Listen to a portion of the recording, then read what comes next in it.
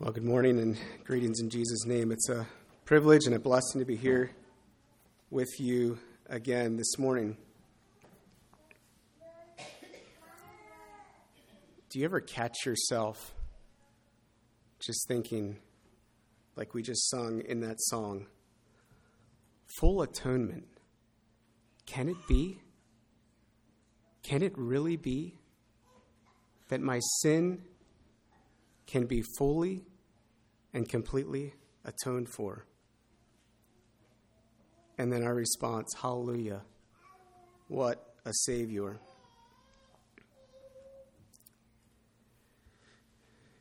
Picture with me this morning a wedding ceremony.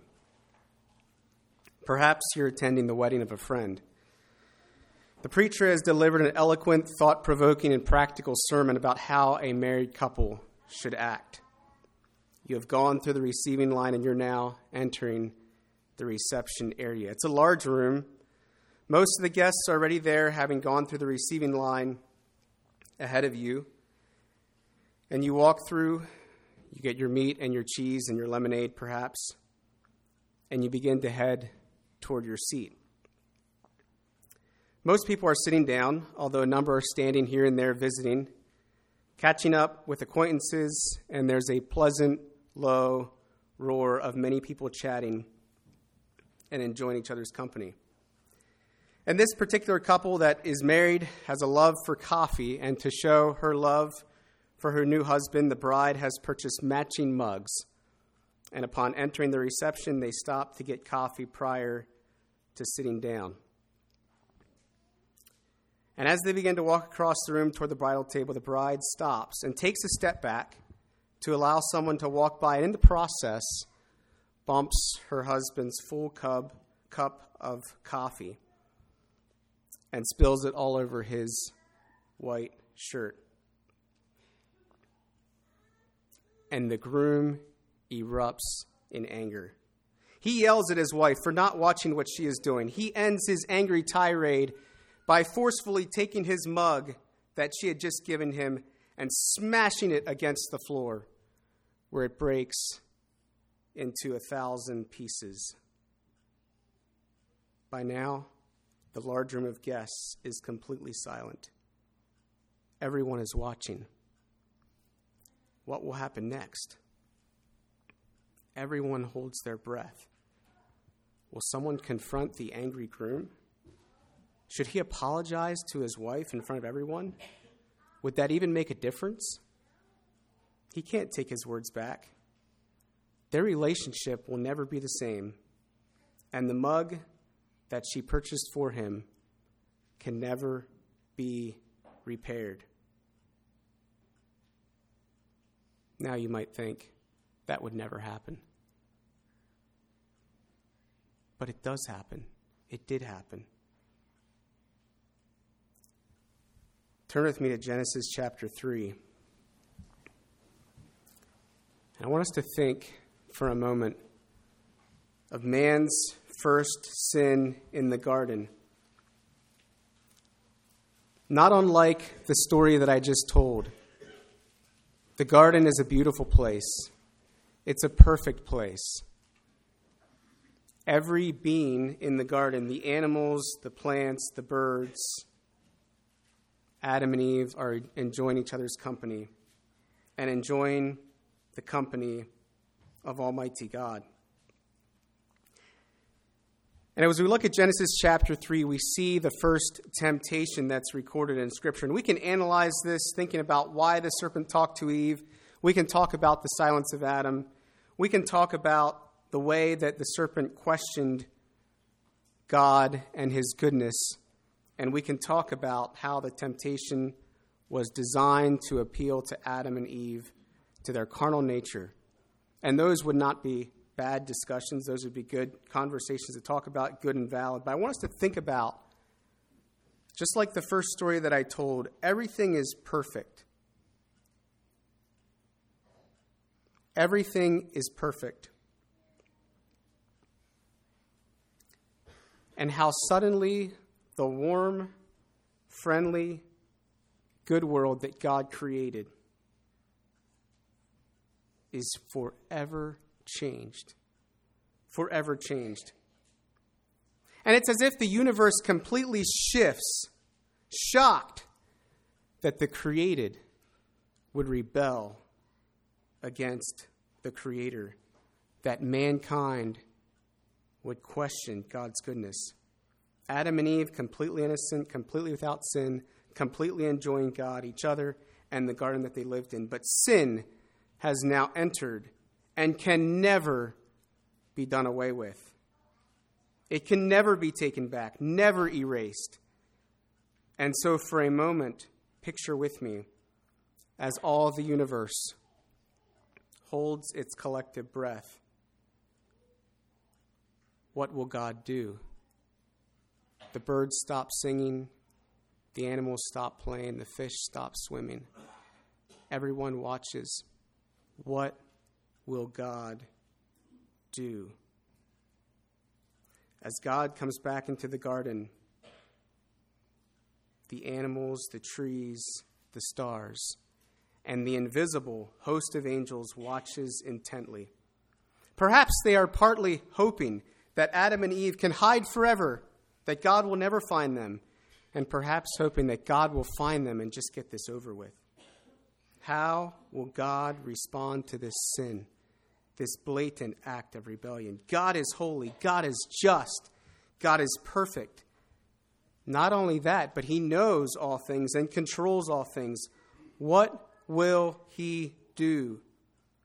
Will he give Adam and Eve a second chance to stay in the garden? But that can't be. They have sinned. Will he just completely destroy his whole creation and start over? Or will he just abandon his creation and let them reap the consequences of their own choices?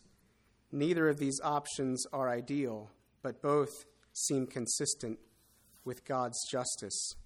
And so, God does come into the garden, and God metes out justice. The serpent will crawl on his belly and eat dust and be at odds with humankind forever. The woman will now experience pain in childbearing and will be under the leadership of the man. The man would now need to experience painful toil and sweat to make ends meet. And in addition to this, the man and the woman would be banished from the garden that was so carefully created for their enjoyment and to meet their needs. They cannot take back their actions. They cannot take back their words. The glass mug is broken into 1,000 pieces and can never be repaired. And the whole universe knows this. But there's a glimmer of hope. If you look at Genesis chapter 3, verse 15, we have the first prophecy of the Messiah, the one that we would call the Messiah. I don't know what Adam and Eve called him initially when they talked about him. But in speaking to the serpent, God says, he, the offspring of the woman, shall crush the serpent's head, but the serpent will crush his heel. And so perhaps Adam and Eve talked about this offspring, this person, this man, as the serpent crusher. When will God send the serpent crusher? We have the foretelling of the Messiah. We do not have the timing. But it's a promise nonetheless. And so I'm guessing that Adam and Eve are waiting anxiously. Will it be one of our sons? Or perhaps a grandson or great-grandson? When will this person come? And then we have the story of the Old Testament. And this morning I'd like to look through a number of stories in the Old Testament. And for those of you taking notes, I'm thinking particularly of the children, we're going to look at 5 sections this morning in the Old Testament. We're going to look at the law, the judges, the priests, the kings, and the prophets. The law, the judges, the priests, the kings, and the prophets. So first of all, we look at the law. And we are familiar with the dramatic story of how God rescued his people from the land of Egypt and the crossing of the Red Sea. And now God has rescued his people, and he has them alone with him in the desert. where he can share with them his covenant and his law, and they can learn to live with him forever. And we see the law in Exodus chapters 20 through 23, and the covenant is confirmed in Exodus 24. And I want to look at a few verses in Exodus 24, verses 9 through 11. I'm not sure if I ever quite noticed this before. Exodus 24, verses 9 through 11. This is right after Moses had confirmed the covenant with the people with blood. Verse 9, it says, "Then went up Moses and Aaron and Nadab and Abihu and 70 of the elders of Israel." So there's 74 men, including Moses and Aaron, going up again to God in the mountain. And get this, in verse 10, they saw the God of Israel. And there was under his feet, they saw him to the extent that they could describe some things about him. There was under his feet, as it were, a paved work of a sapphire stone, and as it were, the body of heaven in his clearness. And I believe what it's saying there is that just like the sky is blue, there was a paved work of sapphire stone that God was standing on that was blue. I find it interesting here, they don't really describe God. I think words fail, but they describe what he was standing on. And check out verse 11. And upon the nobles of Israel, of the children of Israel, he laid not his hand, saying God did not do anything against the men that were there. Also they saw God and did eat and drink. I believe, outside perhaps of the story of Abraham, this is the first time that God eats and drinks with mankind. What a wonderful time. They can finally learn what God wants them to do. They can learn how to take hold of the provisions that God has provided for their sins. They can live with him. He can be their God, and they can be their people. And they can relate to God like Adam and Eve did in the garden. But this era of law did not bring about lasting change. It did not bring about change at all. Right after this, we have the story of the golden calf. And the time in the wilderness is characterized by disobedience, ungratefulness, and downright rebellion. Even Moses himself is not allowed to see the promised land because of his own disobedience to God. And so the time of Moses and the law, which began with such promise, ends with no change in mankind. Next, we have the time of the Judges. We recently looked at the book of Judges over a number of sermons, but I think it's worth just briefly looking at this again. This era again begins with promise. The children of Israel have finally conquered the land of Canaan. This is the promised land that's given to them by God Almighty. Now they have a land to serve him. They can drive out all the evil influences around them and live lives consecrated to him, consecrated to God alone. But this time is also characterized by failure. Right from the start, the people fail to drive out the other nations that were there before them. And from time to time, these nations rise up, and they rise up against Israel and control them for long periods of time. And God raises up judges to win military victories and rescue his people. But the people continue to fall back into sin and idolatry, and the cycle begins again. Even the judges themselves, the leaders, are characterized by idolatry, power struggles, and misunderstanding of God's law. And so, the time of the Judges that began with such promise ends with no real change, a disappointing time of gross idolatry and sin. Next, we have the priests. The people needed a leader who understood God and what he wanted and expected, someone who could lead them in worship, lead them in sacrifice.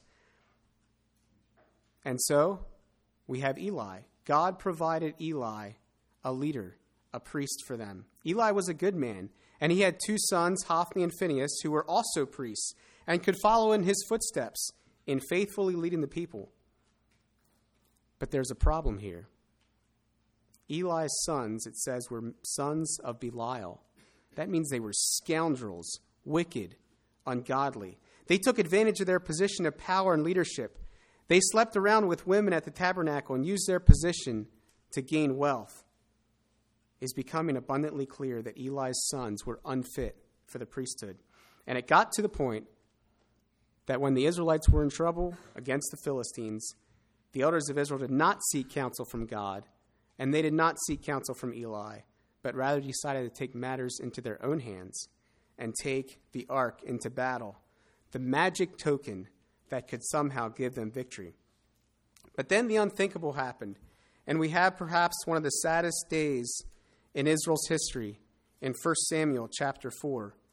And it talks about in battle what happened.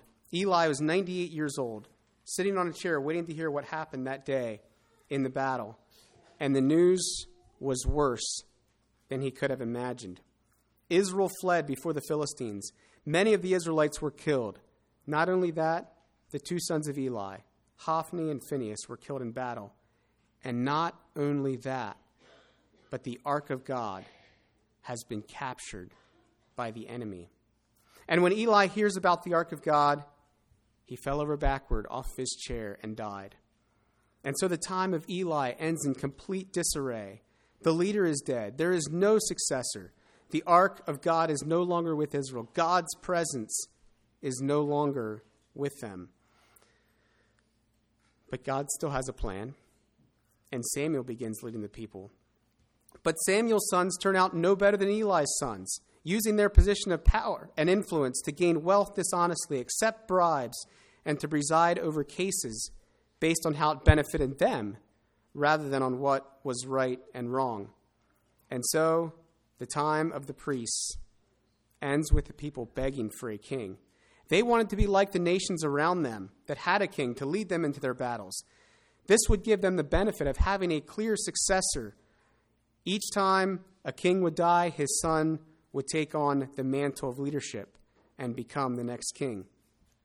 And God leads Samuel to appoint their first king of Israel, King Saul. And that takes us to the time of the kings. And again, the time of the kings begins with promise, as young King Saul takes the mantle of leadership.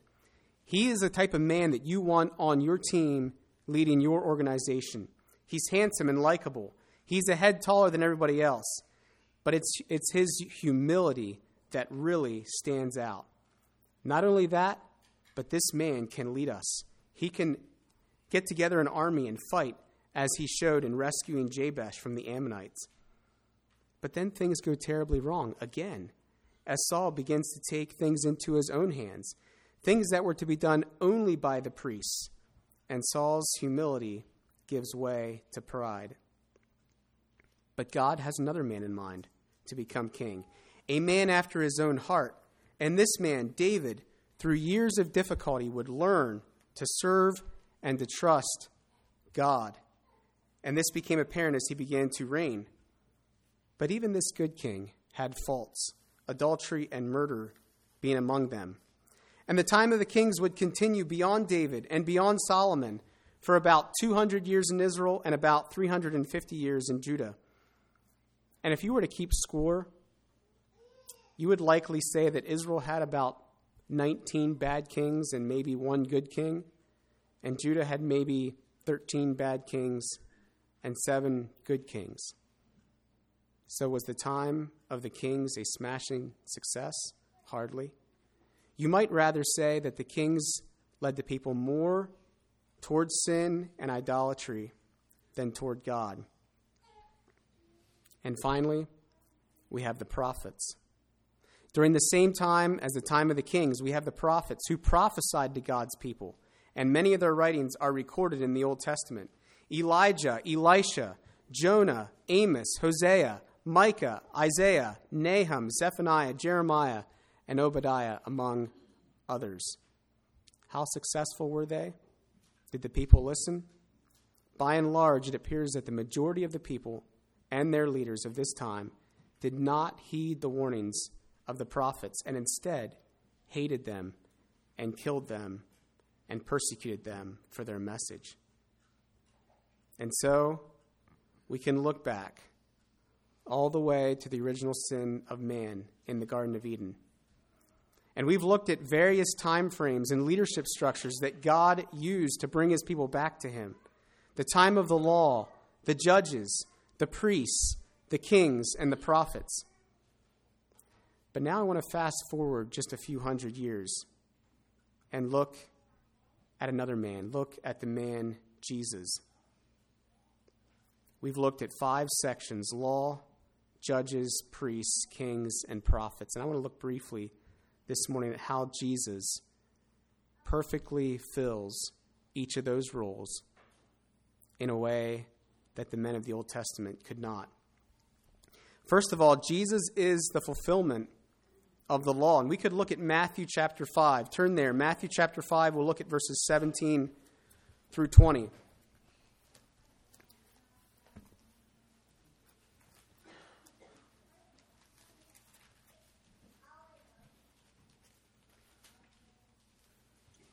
Jesus says in Matthew chapter 5, verse 17, "Think not that I am come to destroy the law or the prophets. I am not come to destroy, but to fulfill." What does that mean? What does Jesus mean when he says that? "Verily I say unto you, till heaven and earth pass, one jot or one tittle shall in no wise pass from the law, till all be fulfilled." And then in verse 20, "For I say unto you that except your righteousness shall exceed the righteousness of the scribes and Pharisees, ye shall in no case enter into the kingdom of heaven." What does it mean that Jesus came to fulfill the law but not abolish it, not destroy it? What does it mean that your righteousness must exceed the Pharisees and the teachers of the law? What was wrong with the righteousness of the scribes and the Pharisees?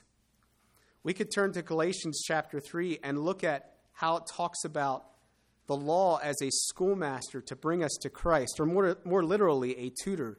Before Christ, we needed the supervisor, the supervision of a tutor. After Christ, we no longer need that supervision, the supervision of the law to obey God. Rather, we know his law and his expectations for us and how we should live.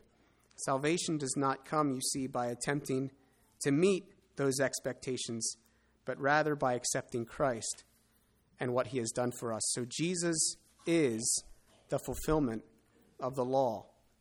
Secondly, Jesus is the eternal judge. When Jesus came the first time, he made it very clear that he did not come to judge. We can see that in John 12:47. Jesus says, "I did not come to judge." But Jesus will return as judge. I won't go into the scriptures for this, but we know that God will judge.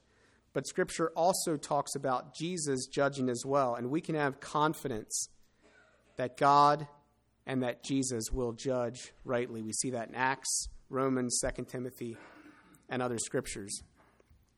Jesus is the eternal judge. Thirdly, Jesus is the great high priest. Marcus read about this a bit in Hebrews chapter 9. Turn to Hebrews chapter 9. We'll look at a few verses there. Look at a few concepts there out of that chapter. As we see in the Old Testament and throughout the Gospels and Acts, the priest oftentimes, or should I say sometimes, would use their power and their authority to accept bribes, to control the people, and to gain power, all for themselves and for their own honor. But in the book of Hebrews, the description of Jesus as high priest culminates in chapter 9, and there's a comparison and a contrast here of earthly high priests and Christ, the eternal high priest. Somebody mentioned this in a testimony this morning. I don't remember who it was.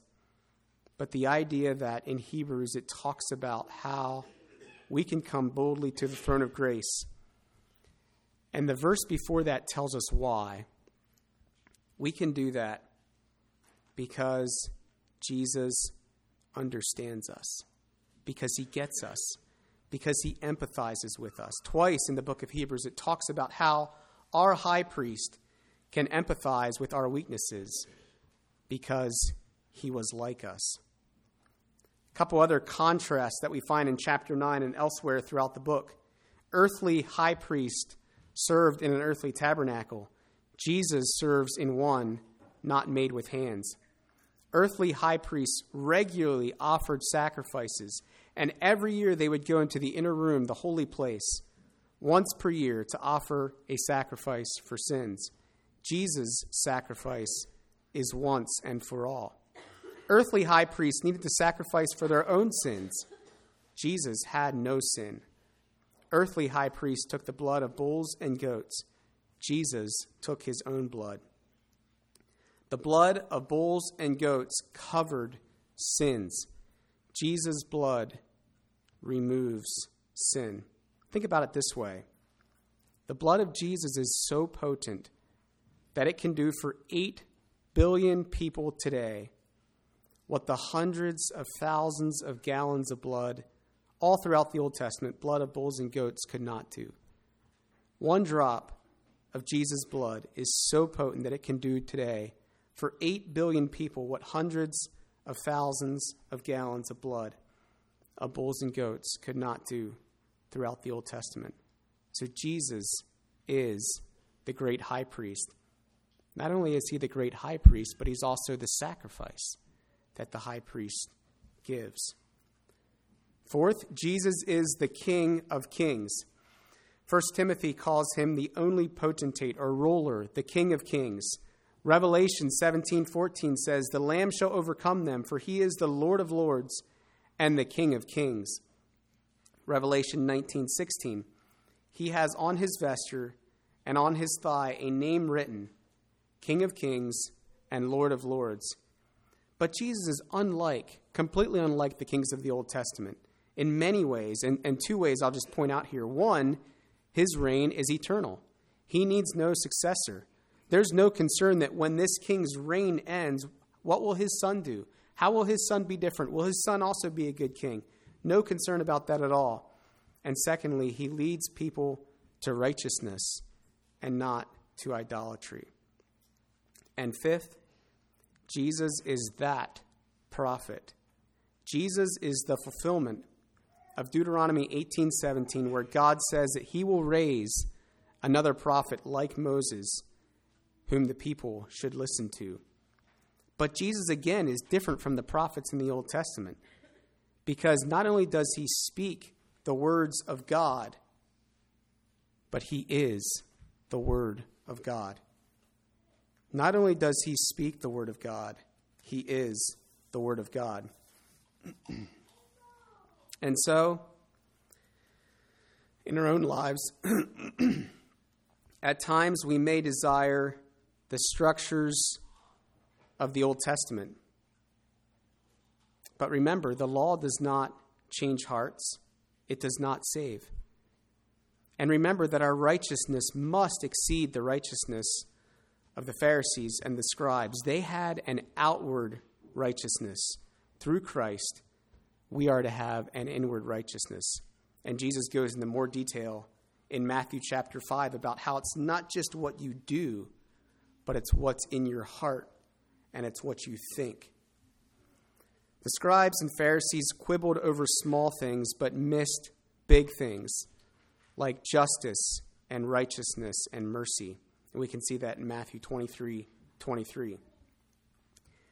And since we know the law cannot change hearts, and it does not change our hearts, we may wish for a strong leader to help us fight the devil and fight evil, like the leaders in the book of Judges.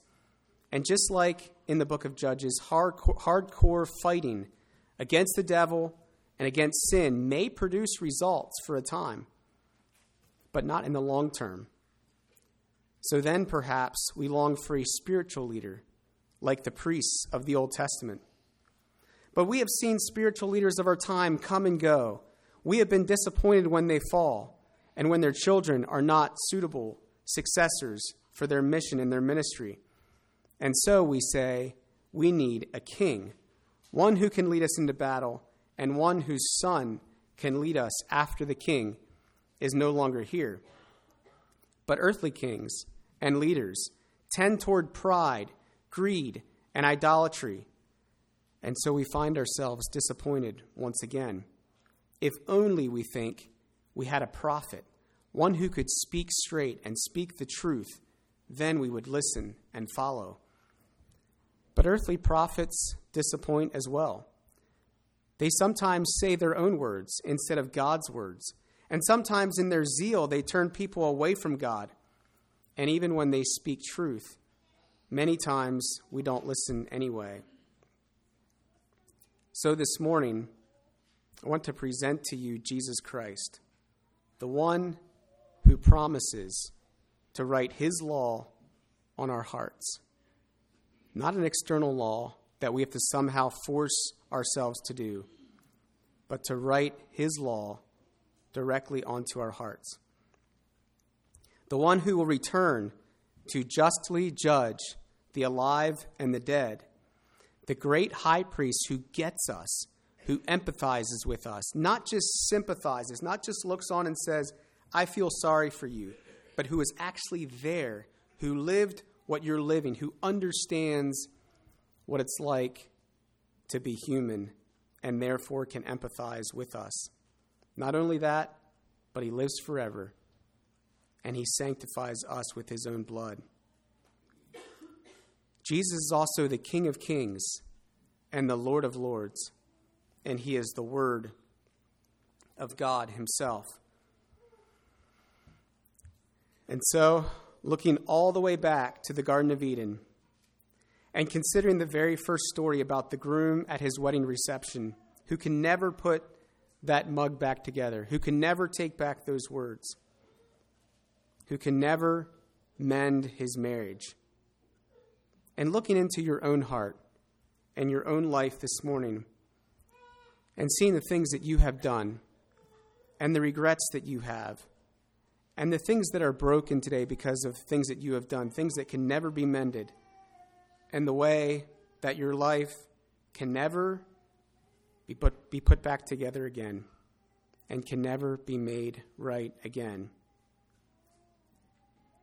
But we have one, Jesus Christ, the perfect antidote to sin, the perfect antidote to the ways that we have messed up our lives, and perhaps the most marvelous of all, he asks us, no, he commands us to commune with him this morning and with each other. Let's enjoy that opportunity again today. Kneel with me for prayer.